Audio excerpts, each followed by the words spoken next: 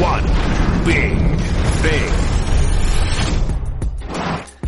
The internet, as the old saying goes, keeps its receipts, which is what made Mel Tucker's 180 decision to take the Michigan State job quite a topic of conversation in the wee hours of the morning and into Wednesday. Bruce Feldman broke the news, and my first reaction was, didn't Tucker go on Twitter not even a week ago and say he was flattered to be considered for the job, but he was committed to Colorado, then use a bunch of hashtags, relentless, culture, the build? Yeah, he did that. Tucker was on the radio Tuesday doubling down on Colorado and at an event for Buff supporters just hours before he took the Michigan State gig. There were tweets about that too. Tucker was saying and doing exactly what he was supposed to do as Buffalo's coach right up until the moment that he wasn't. It makes Buffs fans mad.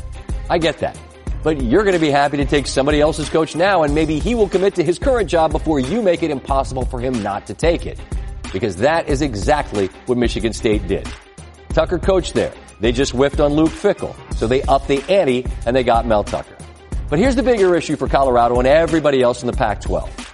They took your coach because they could. Fueled by a combo of desperation and much deeper pockets thanks to the Big Ten's TV money, they were able to double Tucker's salary. On top of that, they could create a massive pool for him to hire assistants. Again, all because the Big Ten's pool of resources is so much deeper than the Pac-12's. As Feldman pointed out in his article on The Athletic, Tucker's footprint in this part of the country is significant. He played at Wisconsin, started coaching at Michigan State. His parents live in Ohio. It all makes plenty of sense, unless you're a Colorado fan or a player who was convinced Tucker meant what he was tweeting. As I often say in these moments, no coach is ever going anywhere until he does. Pac-12 was once again fertile ground for a school from a league with those deeper pockets to use when necessary.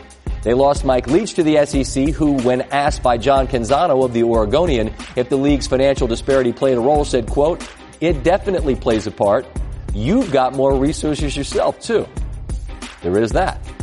As bitter a pill as it is for Colorado fans, who among them wouldn't double their salary and return to their roots if given the opportunity? So Tucker said some stuff on the internet. People always try to explain that away by saying, it's just Twitter. No, it was real life. And for the Pac-12, it was way too real. And the fear has got to be that it's going to happen again.